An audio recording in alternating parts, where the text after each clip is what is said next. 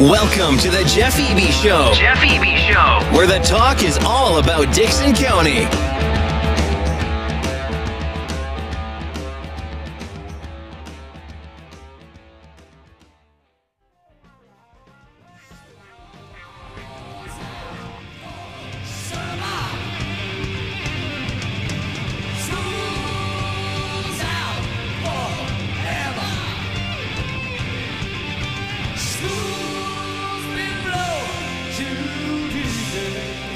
Well, good morning. We welcome you to the show. I'm your host, Jeff Eby, where the show is talk all about Dickson County. We welcome you today. We have a special guest today, Dr. Danny Weeks, and we're going to introduce him in just a few minutes.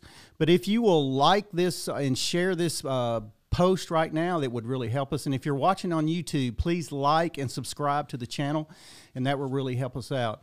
We appreciate all the comments that we have gotten so far. This is our third show, and we've gotten some really positive comments. So if you want to leave a comment, that would be awesome. And we really appreciate you joining us. And we're going to have a live call-in at 12 o'clock as normal. And so be prepared for that. But without further ado, I want to introduce to you Dr. Danny Weeks, who is the Superintendent of Schools for Dickson County. Welcome, Dr. Weeks. Thanks so much, Jeff. Appreciate being on the show today. It's awesome. Glad that you're here. We got some really good stuff to talk about today. But I want to get started first talking about, just kind of give us an overview of your background and how you kind of got to Dickson County as the superintendent, and some of the process you went through to get here. Yeah, absolutely. I've been excited to be in Dickson County. This is a really great place to work, and just a second ago we were talking preparing today. People think 3 or 4 years. How long you been here? This is starting 10, believe it or not. Right. 10th year here in Dickson. Just love it. Love public education, love education as a whole, and so both my parents were educators. My mom was a first grade teacher all of her life. My dad was a principal and middle school teacher, and so education was kind of in the background and the blood. I had originally gone to college to be an accountant, and so got quite a bit of business background, business and econ, and funny how things move in your life and change in your life, but. My junior year, I was at Austin P and just fell right back to education, fell right into that, and picked up an elementary and middle school teaching license there. Went back to Robertson County, where's my home. That's where I grew up, went to school in Greenbrier up there, and went back and taught middle school up there for 3 or 4 years, then moved over to the high school, so taught and helped coach and helped do a little bit of everything around school. And while I was doing that, I was working on my master's degree, and that's what is required in the state of Tennessee to be an assistant principal or a principal. So I did that at Austin P, left Greenbrier, went to East Robertson, which is on the other side of the county, another small school, and I was assistant principal for 7th through 12th grade there. Became a principal a little bit later in life, 3 or 4 years later, and served as principal for 3 or 4 years, and then moved to the central office in Robertson County. Served as the assistant director of schools there for right at 12 years. And so kind of responsible for curriculum and instruction, student discipline, attendance, just lots of different things. And then kind of moved into the finance areas, working on finance as well. So in 2012, it's funny, both counties had the director of schools job open.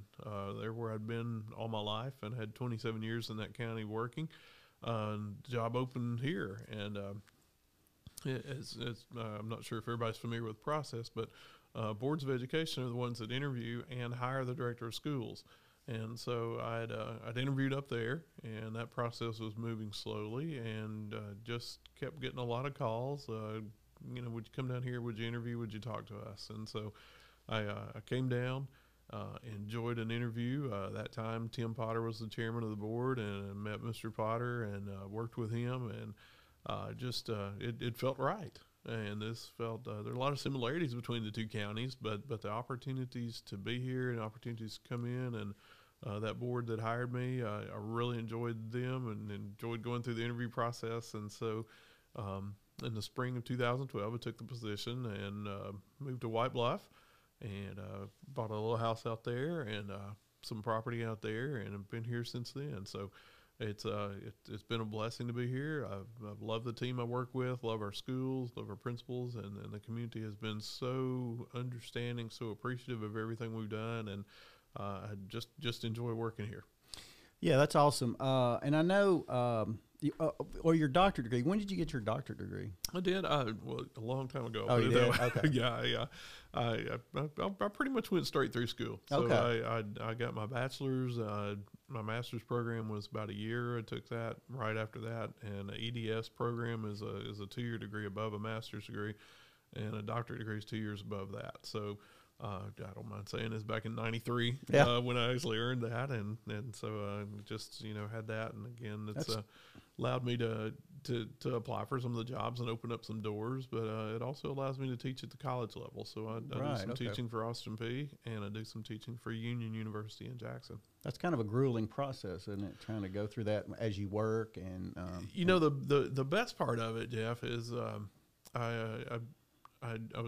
I was all through with all the coursework, and I was still single at the time. So I was teaching and I was working and things like that. But I wasn't married, so I didn't have the family at that point in time to as I was going through school. So the pressures of dealing with a family and trying to take care of your kids and things like that, they weren't there as I was taking the coursework.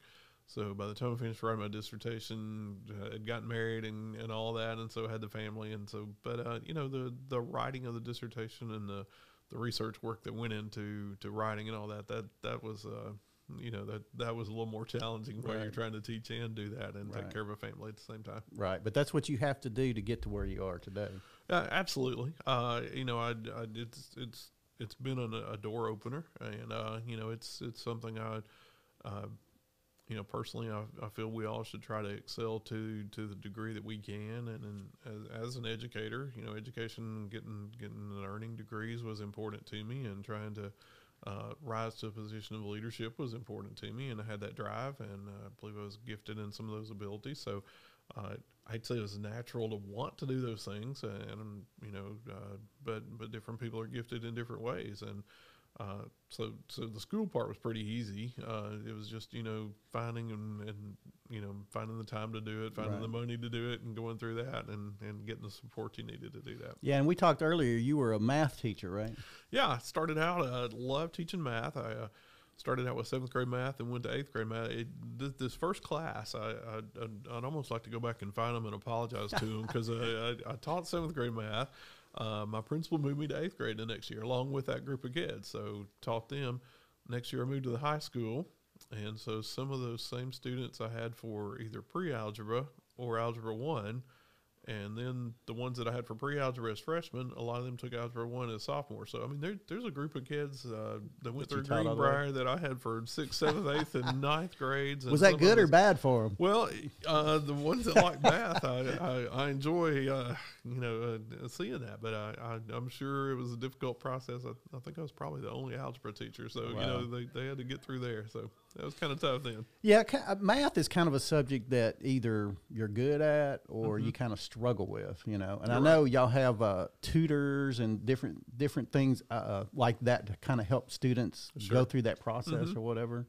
Talk about that just a little bit. What do we have? Because I know there's some parents out there that their kids may be struggling with math or whatever. And again, it's as easy as math was for me, reading and literature and all that kind of stuff was just as hard for me. So to read a long book or read a long passage and then try to explain it or to write and do book reports, that was difficult for me. But yeah, our system has tutors that, and most of them are teachers that come in, and they're paid either to come in early in the mornings. A lot of them will get there at 7:15, and so you got about a 45-minute time period there where before school, and we really try to take care of our kids. So they come in, they can grab a quick breakfast, they can carry it down to the teacher's room, or the teacher may meet them in the cafeteria, meet them in another, and provide that tutoring for those students early in the morning, or the same thing in the afternoons. A lot of them take that.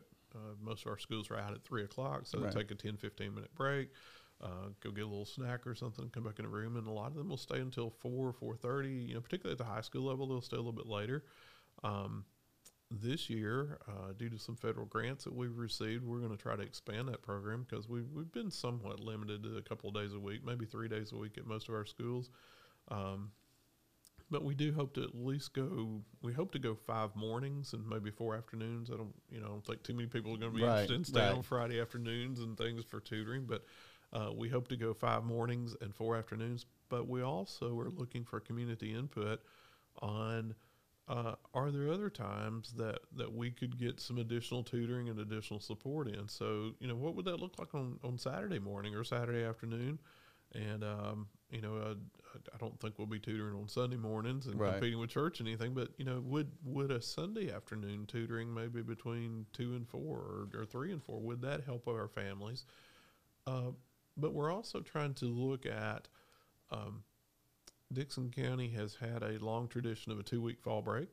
And so, would it do our students well and would it do them a good service if we could provide some tutoring during that fall break period of time? Because, everybody doesn't get a break. Everybody doesn't go to the beach or go out of town or go somewhere. So would our students be interested in coming in, picking up some tutoring? Would our teachers be interested in teaching that, 1 week of that fall break or 2 weeks of that fall break?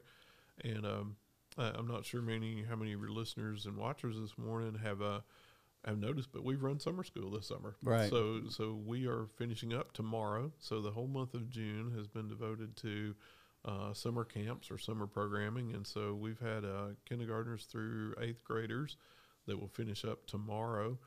So they've gotten an additional 20 days in. And so that's kind of going to help. We believe it's going to help compensate or make up a little bit for the time that we were out during the pre-COVID period of time. Right. And then even our high schools, I think, will carry on another week or so and for credit recoveries and trying to make up some credits that some of those students might have missed last year. Like in July or what? Oh, really? It won't go all the way until school starts, but I think the high schools maybe have another week or so. So students that might have fallen behind or sometimes we miss a credit. Sometimes their schedules are so full, with things they want to take, and maybe they want to take one more class, and it just doesn't fit into a regular scheduled day, so they can come to summer school and take those classes and things like that. Right. You talked about parents maybe getting in touch with, getting some ideas about, some of that. Where can they get in touch with you? Mm-hmm. Our website, dcstn.org. It's Dickson County Schools, Tennessee.org, dcstn.org. And matter of fact, there is a survey on that website right now. So if you watch it scroll by, there's a survey on there that asks questions like, if we were to provide some extra tutoring, when would that best suit your schedule? And would you be able to provide transportation? That's the biggest thing, that some of our families are not able to get their students back and forth. Some students don't have their own cars, so. Would they come in the mornings? Would they come during some of our break times? Would anybody be interested in coming during a Christmas break or something like that? So there is an email attached to the bottom of that. It's info@dcstn.org, and that goes to our curriculum supervisors that kind of help design those programs and look at that, and they'll read that input and make decisions based on those things. Now, are y'all running bus schedules for this summer school? For this summer, we are, and again, these are federal dollars that the federal government has sent to us in order to run our summer program, and it's a 3-year program. So we're going to have bus service for summer school this year, next year, and the following year. Cool. So it's made a big difference. And two, not just bus service, but cafeteria service. And so our families last year, due to COVID, the federal government provided some money for us to give food to any student under age 18, and then I think at a very reasonable price. I think it was $2 or something like that for a meal for an adult over 18, and that was good for anyone. And so we've had that, combining the transportation to get students to school, the breakfast and the lunches while they're at school, and hopefully we believe the food service is going to go on a little bit longer in the summer. I hadn't seen the schedule, and actually, we have a board meeting tonight, so I think Mr. Collins will kind of give us an update on where we are with the food and if that program is going to continue on up until the time school starts. Okay. All right, we're going to take a quick break, and we'll be back here in just a minute with Dr. Danny Weeks. You've spent years dreaming up your business plan, saving every dollar, searching for the right location, and perfecting your product. Auto Owners insures your small business because it isn't small to you. Only 36 more to go. That's simple human sense. Ask EB Insurance in Dixon if auto owners make sense for you.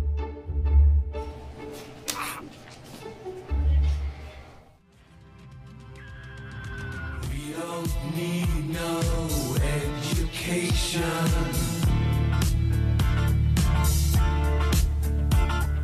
We don't need no thought control.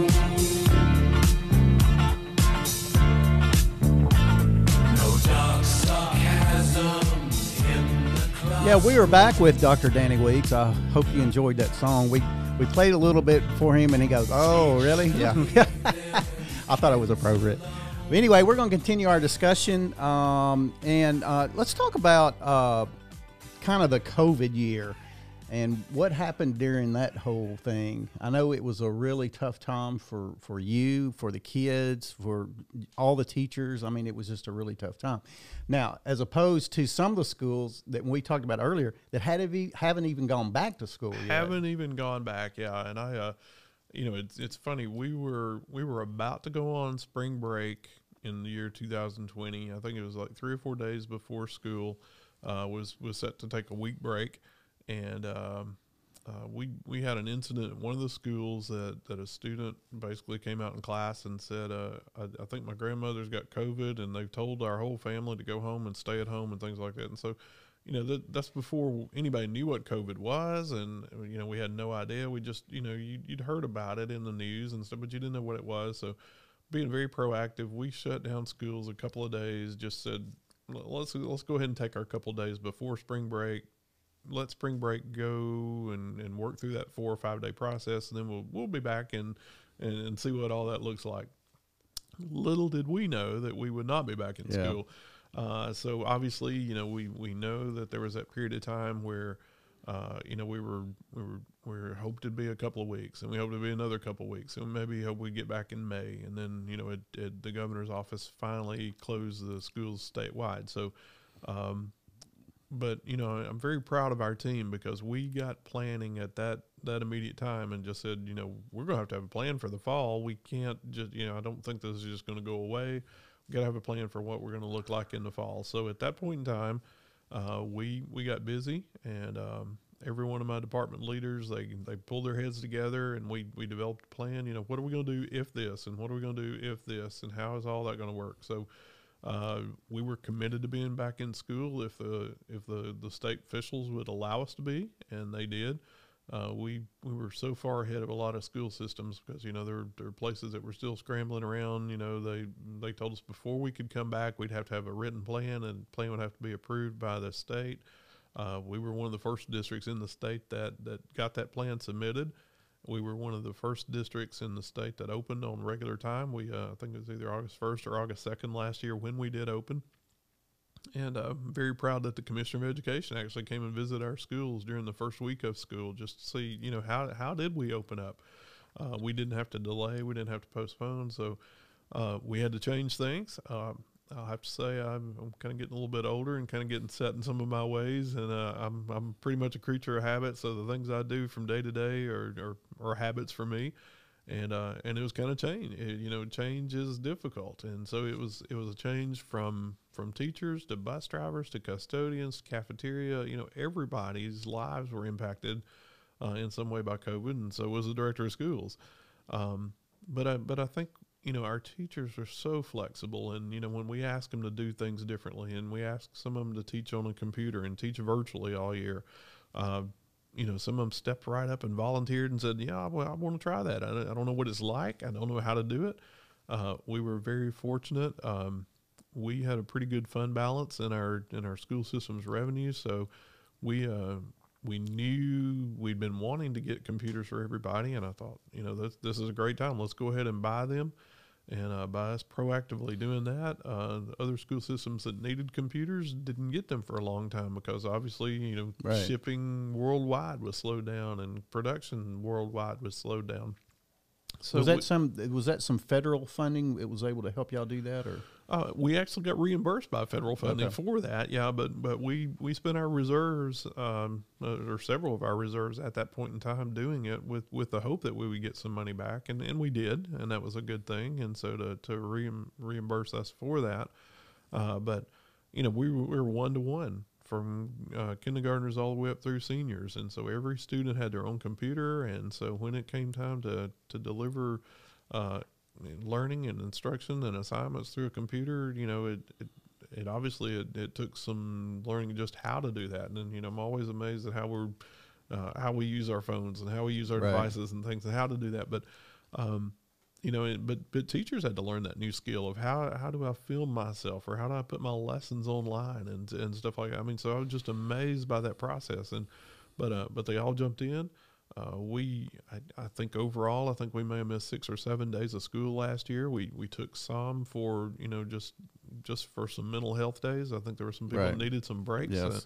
But it was a good year overall. And when you look at other districts around us, I think we've far surpassed everybody's expectations. And I know there were a lot of inconveniences and a lot of things that we needed to look at, and maybe if we had to do another year like that, which I hope we never do, but maybe we'd do some things differently. But just the planning that the staff went through, and the adaptability of our staff, the adaptability of our community, and the support that we received has just been great. Yeah, I don't think the Metro didn't go back in 2020, did they? I think parts of them may have come back maybe the last quarter. Okay. Right. But again, to think about how your family would be impacted if you were out of school, 135, 140 days, I can't imagine. I know. So how has the delivering computers to all the kids, how has that been pretty successful, do you think? Of the kids? I know it's a high learning curve, especially for the teachers, to go to that type of teaching rather than actually in the classroom. So how did that go, you think? It went really well. We took a different approach than a lot of districts took. A lot of districts, if you had 30 kids in your classroom, and let's say 15 of them were at home and 15 of them were in person, they expected you to teach the 15 here and the 15 virtually. Right. We took a completely different approach to that. We said, let's take all the students from around the county that want to do virtual, and let's assign one teacher to teach them. And so I think that was very successful by saying, you don't have to worry about trying to talk to somebody through the computer as well as sitting in your classroom. Right. Your job is to teach the ones that are in your classroom. My job might have been to teach those 15 or 20 that were virtually. And I also think it was good for our community, because now students from Burns and students from Van Leer and students from Dixon and students from White Bluff are all sitting in their own homes, but they're having access and exposure to that one teacher who's teaching all those kids in their classrooms. And 6 or 7 years from now, when those kids go to middle school or go to high school, they're going to be in the same schools together. So they're going to have friendships that they developed virtually, and they're going to have them, they're going to be there together, and they've had that experience already as their elementary kids. Right. One thing that Richard and I, Richard Lee, who's a real estate agent and owns his company, one of the things we talked about as far as the county is concerned is there's a lot of the county that doesn't have high-speed internet. Right. And I know that posed a problem for some of the kids. And I know y'all maybe had some hot spots, whatever, around the county or whatever. How did that work out? Well, we knew that was a problem. And again, that's been one of the main problems that why we had not gone to computers, one-on-one computers before COVID. And so we took a look and we looked at several products, and there was a product we'd experimented with, I think a couple of years back. It's called a Khajiit. And what a Khajiit is, it's a hotspot that pops on a school bus, and as the kids are leaving school, they can do their homework or they could download things on the school bus. And we talked about, is that something we want to do? Because some kids have a long ride and they could do some homework and they could do some things like that. But what we really started thinking was, well, why would we limit that to a school bus? Why would we just put that on a bus because, I may have a short ride. I may be the first one off the bus Right. and then, have a 5 or 10 minute ride. So where else could we put some of these hotspots? So we approached some churches, we approached some community centers, we approached some people that are store owners and things like that and said, what about if we paid for your internet service? And what about if we put a server up here in your window? And we don't want to disrupt your business. We certainly don't want to interrupt a church service or anything like that. But what if we put an internet server here in your window that broadcasts? It's going to be filtered, so as much it's going to be as clean as the filters that are at schools. And so you'd be opening your parking lot for kids to come download their assignments, and then 3 or 4 days later come back and upload them. I think the misperception was that I've got to be sitting in front of the internet all the time. And I think when we do our homework, when we do our things on our computer, you think I've got to have cell service to do that. I've got to have but our devices are designed so that if at any time I go near that hotspot, so let's say I go to a business or like go to one of the school hotspots, I pull up, I download my assignments. They're placed on my laptop, or these are called Chromebooks. So it's placed on my Chromebook. Now I can go back home. I can work on the Chromebook and work on the assignments. I can even watch some videos that were downloaded of the teacher teaching it. And then I can do my assignments. Then I go back to the hotspot. So it's not like I have to sit there and be virtually with that hotspot active the whole time. And, and I know we're all used to that on our phones and things like that. But to do the work, students just had to have that access to download it and then to turn around and upload it later. So, next time I go to buy the hotspot, I upload it and download some more assignments, then I can go back home and do those. How successful do you think that was? I know that all the kids aren't going to, especially, when you have both parents working and you got kids at home and then supposed to log on and do their schoolwork. And I'm sure a lot of that didn't happen, especially early on, I would think. Right. And I think it took some learning on, as we were talking about earlier, it took learning on our teachers' part, but, it took learning on parents' parts. And, I think a lot of parents maybe when they found out, I can log onto my computer, my student's computer and see how long they worked on the assignments and how much progress they made and things like that. I think we may have found some people that had some surprises. Maybe their students weren't working on their assignments as much as they could have. And when you ask that question, I think it's typical of what we see at school. There's some people that are very involved in their students' academic assignments and check on them every night, and then there's some that never have to check on their kids, and there's some that don't check on their kids, and maybe they should more often and things like that. So, the real question is learning virtually effective? And I'm going to say yes for some kids and definitely not for some others. Right. I'm sure some parents were surprised, when their kids were saying, yeah, I've got all my homework done and everything's good. And then all of a sudden the parents get a grade or whatever and are just totally surprised. And I'm sure that happened. And then when, we say, let's look on here together. Oh, they only logged in once last week and they spent 4 minutes on the computer. That was quite a surprise. Right. Now on those computers, they cannot do other things on the computer other than their schoolwork, or can they? They can, but again, it's going to be filtered. So, the same filters that are at our school are the same filters that we put in these businesses and volunteer. I mean, we had some people volunteer just say, I'll sponsor one, and so we had some people sponsor those out in the community. And I think at one time we said like the most anybody would have had to have driven would have been like 8 or 9 miles to get to a hotspot to do that. But yeah, I mean, they have the Word suites on them. So they have the Google suite. So, a word processor, a spreadsheet, and a PowerPoint type presentation type thing. They do that and then had full internet on there so they could do those. And, there are certain teachers that had maybe an app or two that they downloaded that was specific to their class. But for the most part, the devices did everything that they needed them to do. Okay, good. We're going to take a break real quick, and we'll be back here in just a minute with Dr. Danny Weeks. You've dreamed about the perfect house, a place to call your own, and a place to not only stretch out, but to grow. Auto Owners protects your house because to you, it's home. That's simple human sense. Ask EB Insurance in Dixon if auto owners make sense for you. Happy to help, man. I was just over there talking to myself anyway. I got for football and track.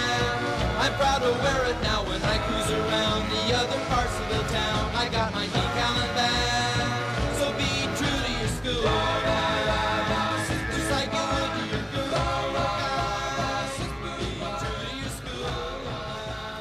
Okay, we were back with Dr. Danny Weeks, and we're going to continue our discussion a little bit about what's going on in the school. And I wanted to kind of finish up on this doing schoolwork on the laptop and stuff like that. I know that the county has been working on some different things, especially with the electric company. I think they're in the process of anybody who has electric service is going to be able to have availability of internet to their home. And I'm sure that will make a big difference once that project is done. Once that project, and I don't see that happening in the next year or two. You know, it's going to be a long-term project, but yeah, it just, you know, we're realizing that as a society, I think we're realizing that's, you know, what electricity was 50 or 60 years ago. You know, everybody needs it at their homes, and you know, we had some people talk to us about, you know, I can use my telephone to have my kids do their homework on, and no, they can't. I mean, you know, you can't see all the things you need on a phone. Now, you might could use the hotspot to activate your device, but you know, doing homework on your phone is not going to work. Right. So, as we move forward this year, we again, I think one of the reasons for success in the school year is we gave parents the option: do you want to be in person or do you want to be virtual? And so, as they made those choices throughout the year, you know, and again, we asked them at the end of this school year, what do you want to do for fall? And so we had about 250 students that are, you know, still wanting to do in the virtual environment. And kind of combat a little bit about what we talked about earlier, they had to demonstrate they were successful last year. Right. So, you know, these people that might not have done anything last year, they're going to be back in school this fall. So I assume even if they do it online, they still can participate in sports and that type of activity at the school if they want to? Yes, because they're still enrolled in our schools. Gotcha. So that becomes that. They had to make application this year, and so their principal or guidance counselors reviewed their application if they wanted to be in a virtual environment.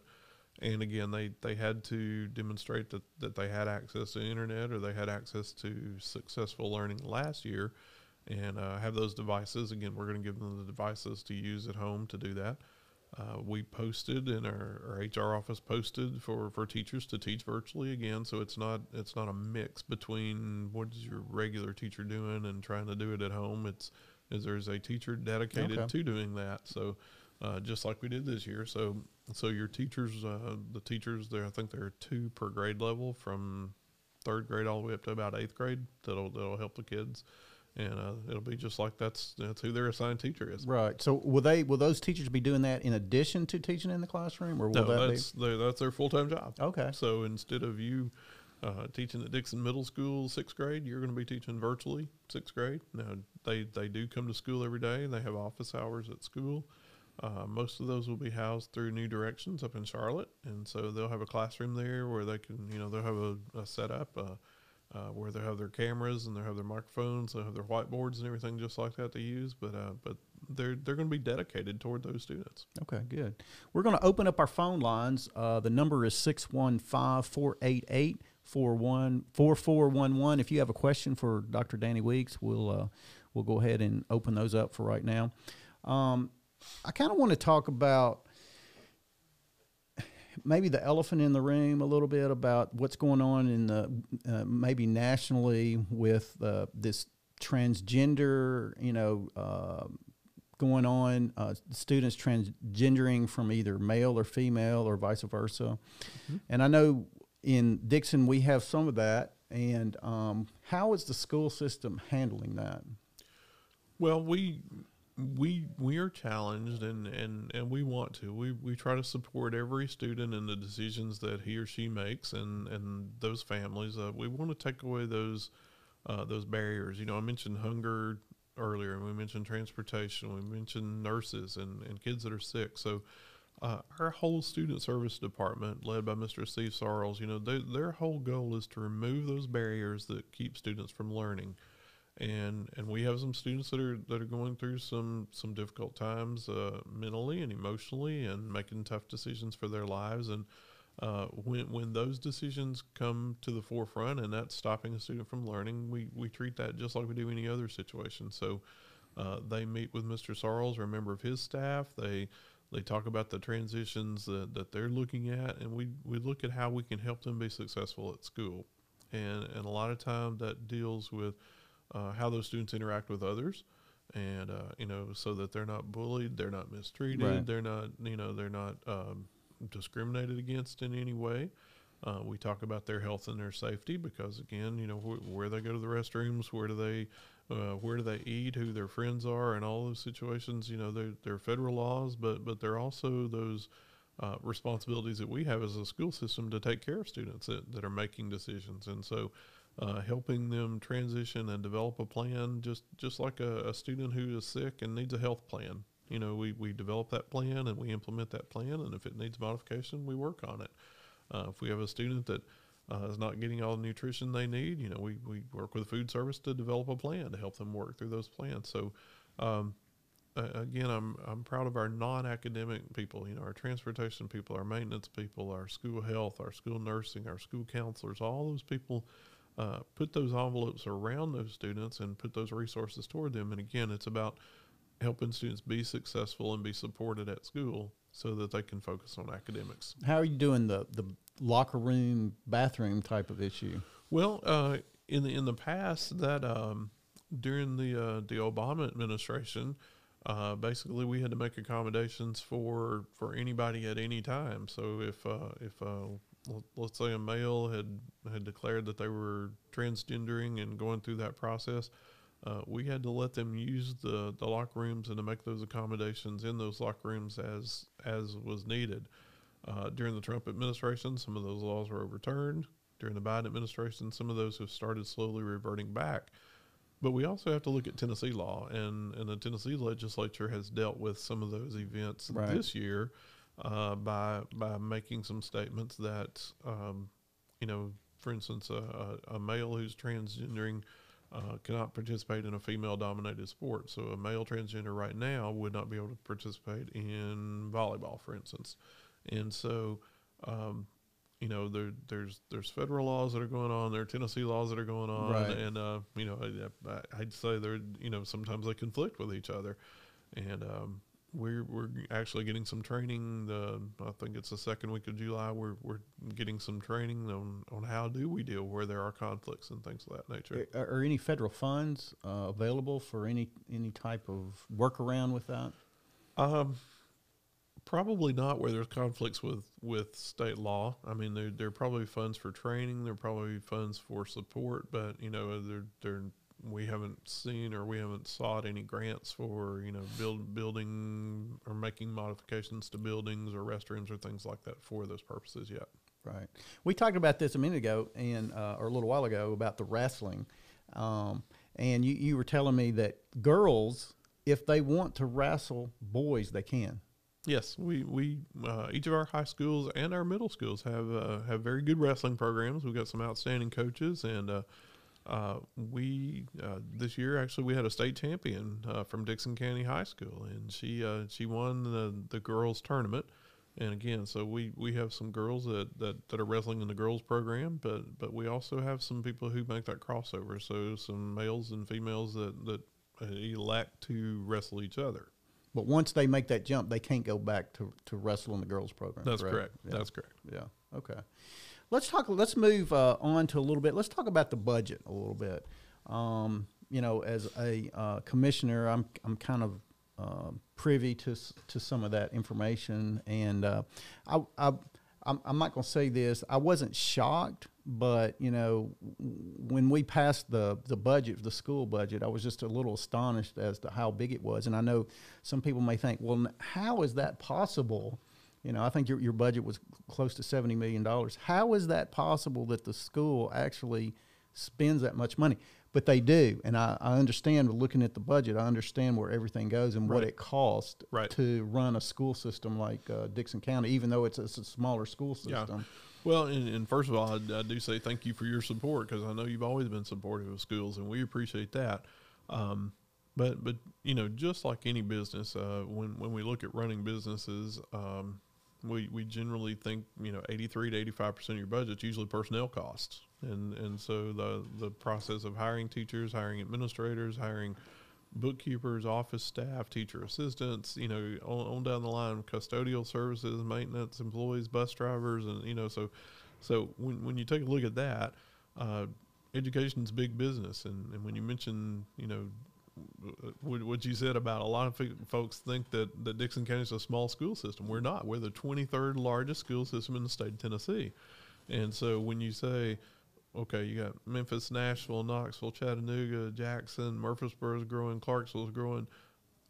That's 7 or 8 of the big ones. Right down the road, you know, Dixon County comes in right behind that. So we're 23rd largest. And so when we look at, we get money from the state based on our tax abilities to pay and how many students that we have. So a large portion of that $70 million budget, I think about $42 million this year, comes from the state of Tennessee. And so as we look to spend those dollars, you know, that's all encompassing of everything we do. So those dollars have to take care of buying buses. They have to take care of our buildings. They have to take care of all of our utility bills. They have to take care of paying teachers and all the supplies that the teachers need, the textbooks, the technology we've talked about today. So, you know, as we look at that, we mentioned earlier in my career, we talked about, you know, coming from Robertson County. Robertson County's approaching $100 million in their budget, and they're not that much bigger than we are. Right. You know, so as we look at where are we spending dollars, and again, I think the people of Dixon County are proud that we've been able to maintain the tax rates that we've been doing, and we hadn't had to raise taxes for education specifically. You know, we raise taxes when we build a new building, but you know, we're not raising taxes. We're trying to be good stewards of taxpayers' dollars. We're trying to keep up with the latest technology, but we're trying to make sure our students have those opportunities to go out and compete with, you know, our neighbors. They're from Williamson County, the wealthiest county in the South. We want to compete with Clarksville, Montgomery. But we also want to compete with, you know, the people from Houston and Hickman counties as well. And so, you know, our students deserve those opportunities. And again, a $70 million budget, you know, the state, and there are so many mandates within that budget, and you know that from looking at budgets of all sides. You know, they tell you how much you must spend on this and how much you must spend on that, and so there are minimums in everything that we do. And so, you know, when you look at a budget that large, actually there's not a lot of flexibility in there. You know, it's what do we build, what do we maintain, what do we paint this year, what do we work on parking lots and things like that. So, you know, the maintenance budget out of that $70 million, I think, is about 3.5, and so. When you look at the number of square feet that we have, the number of buildings we have, you know, the different things like that. So it's a big business. We have 1,500 employees. We're the largest employer in Dixon County. And, you know, we operate, I don't know how many square feet we have, but 17 buildings. And, you know, when you look at that and you try to think $70 million, that's it's adequate. Do I wish there were more? Certainly. Do our teachers wish there were more? Yes. But you know, we do a good job, and I'm proud of what we have in Dixon, and I think our results show when we have state tests and we have state winners, and we talk about wrestling championships. We have athletes that compete and do well. We have people that go to academic competitions and do well. Our teachers and administrators are leaders in their field, and I think Dixon County's got a lot to be proud of. And yes, it's, you know, it's expensive, but it, you know, we're doing a good job, I believe. Yeah, and I know we've done some capital projects too, like on upgrading some buildings. I think we upgraded the high school, putting air units. I know when my girls went through there, the gym wasn't air conditioned at that time. Right, and you know, those are ways that, you know, you mentioned your role as a county commissioner, and our role is managing school funds. And so we've worked together to take some county funds as well as some school funds and put together. And so last year we were able, as you said, to now every one of our school gyms has air conditioning in them. And that's the first time that's happened in the history of Dixon County. our last three schools, Dixon County High, William James, and Charlotte Middles, those didn't have air conditioning. So you can imagine what it was like to have athletics or PE games like that. So now we're excited about that.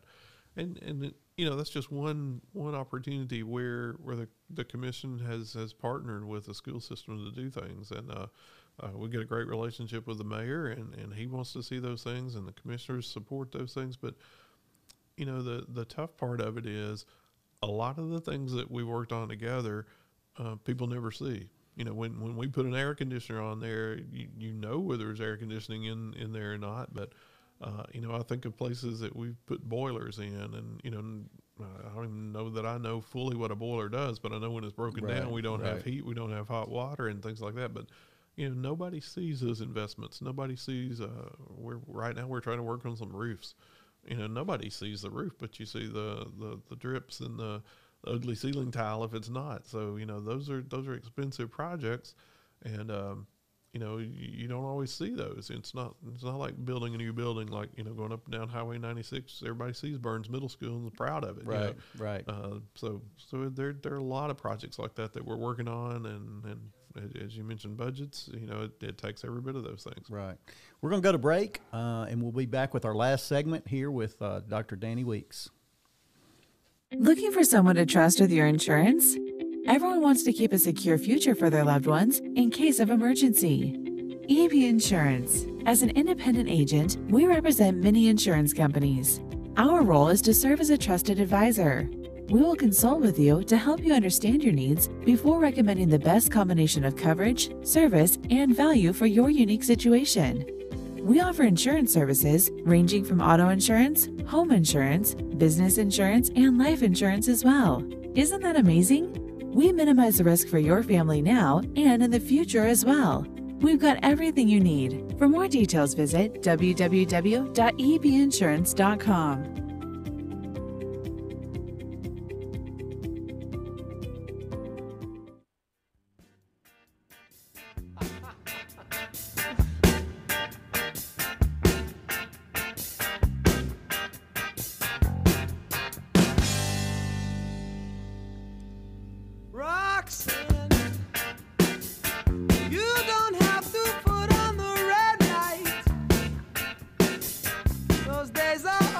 All right, we were back in our last segment here, and we're going to continue our discussion and kind of wrap it up a little bit. But one thing I wanted to ask you about is you have a lot of competition with trying to get teachers in Dixon County, and I know some of the surrounding counties may have a larger pay system.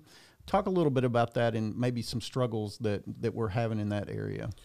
Well, again, I'm going to talk about opportunities that we've had to partner with the county commission and designate funding and work toward funding and things like that. And I think it was 3 years ago, we really put a lot of dollars toward teacher salaries and trying to get our salaries up. But, the tough part I've seen about that is as soon as we do it, somebody else is going to jump on there too. And so, and in Dixon County, we're very proud of our salary scale. It is, we are higher than all of those, I'm going to say a lot of our neighbors.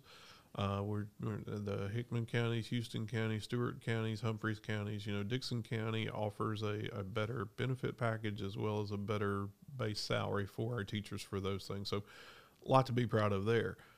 But at the same time, you look at Williamson counties. We mentioned the richest county in the South. We're not going to be able to compete with them for salaries. Clarksville, Montgomery County got a bigger tax base than we do. It's tough to compete with that.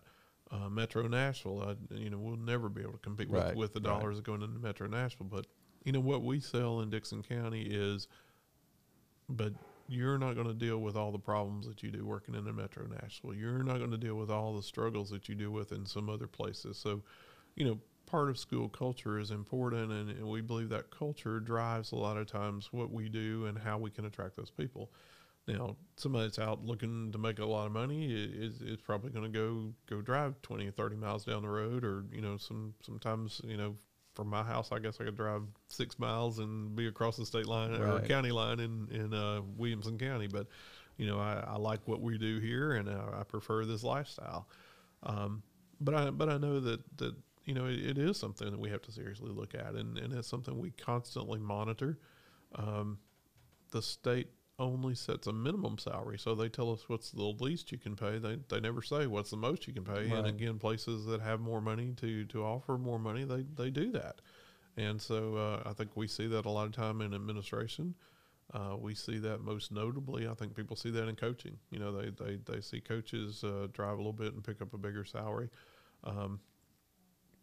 We as an administration are putting most of our dollars into classroom salaries. We don't always put it into coaching. We don't always put it into even administration. So we try to get it in the classroom where those teachers are one-on-one with those students every day, making those differences. And so it's a constant struggle. It's teacher salaries go up every year, and there are fewer and fewer people going into education. Right. And so when it's that basic supply and demand. We're looking for teachers right now. I met with Miss Hall yesterday, and we're trying to find. I think we have 7 or 8 teachers that we need right now, and it's hard to say. They're about 40 days before school starts back. I know. So if someone is interested in coming to Dixon as a teacher, they just contact your office. Yeah, Human Resources. Miss Hillary Hall is the supervisor over HR, but. She's got a website or a link off of our website, and all of the jobs that are posted, and some of them require a teaching license, but there are lots of jobs that are open there.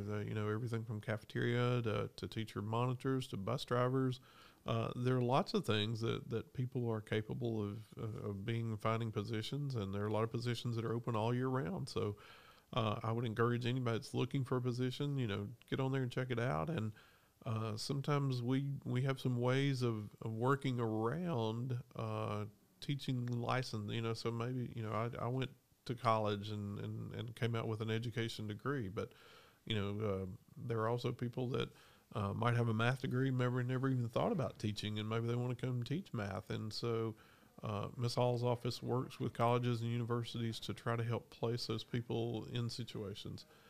We're all the time, particularly at the middle school level, we're all the time looking for coaches and people that like to coach and work with students. So maybe you don't want to teach, or you don't have a teaching license to do that, but maybe you want to be a cheerleading sponsor. And so there are all kinds of jobs that are posted right now, and will remain open. We're all the time looking for bus drivers. At any time somebody wants to look for bus driving, we pay some really good salaries, and somebody's particularly looking for insurance benefits, we pay insurance for bus drivers. Right. So there are opportunities to do things like that. What about substitute teachers? Do you ever have enough? Never have enough. We contract that out through a local contractor, so they provide substitutes for us, and so I know they also are looking for substitutes all the time. So again, we have links to them, even though we don't directly employ the subs. That's through a third-party contractor, but we have links on that on our website. And so maybe somebody that has some flexible scheduling and, might want to come in and sub a day or two a week, or, they might have a week's vacation. They'd like to come devote that to school. So, lots of flexibility there. What are the qualifications for that? Do you know? High school diploma. Really? Mm-hmm. Okay. All right. And I assume that when a substitute teacher comes in, they have a lesson plan to kind of continue on or whatever. They the contractor has a basic training that they give to anybody that wants to substitute. I think it's a 3 or 4 hour substitute in service that they go through and do that. But then, the teacher who's out has that lesson plan left for anybody who's coming in to work. And so they follow that to the best of their ability. Gotcha. All right, let's talk about, we're going to kind of wrap it up here in a few minutes, but the future. Where do you see Dixon County schools in 10 years? What steps are we doing to get to that point where, where we want to be or whatever? Yeah. Again, I think this year's kind of made us all look at a crystal ball and try to figure out what we're going to do and what is school going to look like, because, the idea is that, some students learn better from home, learn through a computer. I mean, so those questions are cropping up in education. But, we're trying to be more flexible. 2 years ago, we started a program with TCAT for some students. And, I know everybody doesn't love school. But we have a program that we developed with TCAT that some students that wanted to go into the HVAC industry, We students, if you'll come to school and you'll do your English and math in the morning at our high school, we'll send you to TCAT in the afternoon. You work on your HVAC program, and Awesome. so try to think outside the box, and we think that's outside the box thinking, and we're continuing to do things like that. Let's look at the other end. There's some students who may be bored with high school, so we have a program with Austin P where these students can get their associate's degree while they're in high school. So they may just be the opposite. They come to school in the morning and they take their math and their science, something at the high school. Then they run over to White Bluff at the Bibb Center and they take their college classes in the afternoon. And so a lot of them are finishing their associate's degree before they finish their high school diploma. So, we're adjusting and monitoring, what will school look like and what will we be teaching and how we'll be teaching it. Those are things, I think we constantly modify and constantly try to make ourselves better and improve. And, our staff goes to conferences, we watch things, we read things, and we're all trying to get better all the time. But, I think a lot of us have that same question, though, about we mentioned the census and looking at what numbers are doing. And so when we just physically look at what's going to happen in Dickson County, we have the same number of students now that we did 10 years ago when I became director of schools then. So, I can't think of a place that they're not building a house or building apartments or building something. And so we ask ourselves, where are students and what are these students doing? And are they going somewhere else? Or are we just not growing in that student population? And so, to me, that's the biggest unknown. Right. Particularly as we look at Metro and, as we look at the Metro and the ring of districts around Metro. And then when you start thinking those folks are going to have to be coming, pushing themselves further and further out from the metro areas. And, you look at Wilson County, you look at Rutherford County, and they're overflowing. Right. And so, to me, the biggest question is, I believe that boom's coming to Dickson County. When, I don't know. I wish I did. And are we going to be ready when it does? Right. And to me, that's the biggest challenge, I think, from that's going to be a huge financial impact. Schools right now we just, we finished the Burns Middle School. I mean, a small middle school, and Burns is a small middle school. I mean, that was $30 million. I don't know what the costs have done, but, I know the cost of everything else has gone up, particularly due to COVID. Right. And I hear builders talking about, the lack of materials, the lack of people to build. And so, we know housing prices are going up, so building prices are going up. So, I dare say that the school we just finished building for $30 million probably cost 40, right, if not more. But if the right number of subdivisions popped up, or the right number of folks came, it's not out of the reason. It's like we're going to need another middle school or another elementary school, or both of our high schools are approaching capacity. Right. I know you don't want to hear what the going price for a high school is nowadays, but I mean over $100 million. I know. And one of the things, we talked about, in the last 20 years, high schools predominantly have been teaching kids to get to college. Mm-hmm. But I think that trend is changing a little bit. I don't think every student really needs to go to college. They need to learn a skill or learn some kind of trade or whatever. Mm-hmm. And I think that our school system is kind of addressing that, right? I really hope so. And that's one of the things that we've really pushed is, college isn't for everybody. I mean, it's, people have different learning styles, but like you said, everybody doesn't need a college degree to function and to do what they want to do. But, we want to teach people to be productive citizens. Right. And so productive citizen, like we mentioned earlier, might mean going to TCAT. Our CTE programs, the old vocational programs that we used to have, we have so many opportunities in schools where students can get their hands on, in college you call them majors and things like that. In high school we call them area of focus. So, if I want to focus on a healthcare profession, that doesn't mean I want to be a doctor or a nurse necessarily, but I might want to be an x-ray technician. And so we have those skills and those classes right in our high schools that not only are they getting the teaching and learning that goes with it, but Mr. Ray LeCount and his staff, they're going out in the community and they're finding partnerships to say, we want to hire these people to be x-ray technicians or dental technicians or whatever they are. Right. And so we're finding places. And so during their senior year of high school, they're going out and they're actually working in those places and finding that. And so, again, if you've got any listeners today that are, kind of recruiting for the future, right.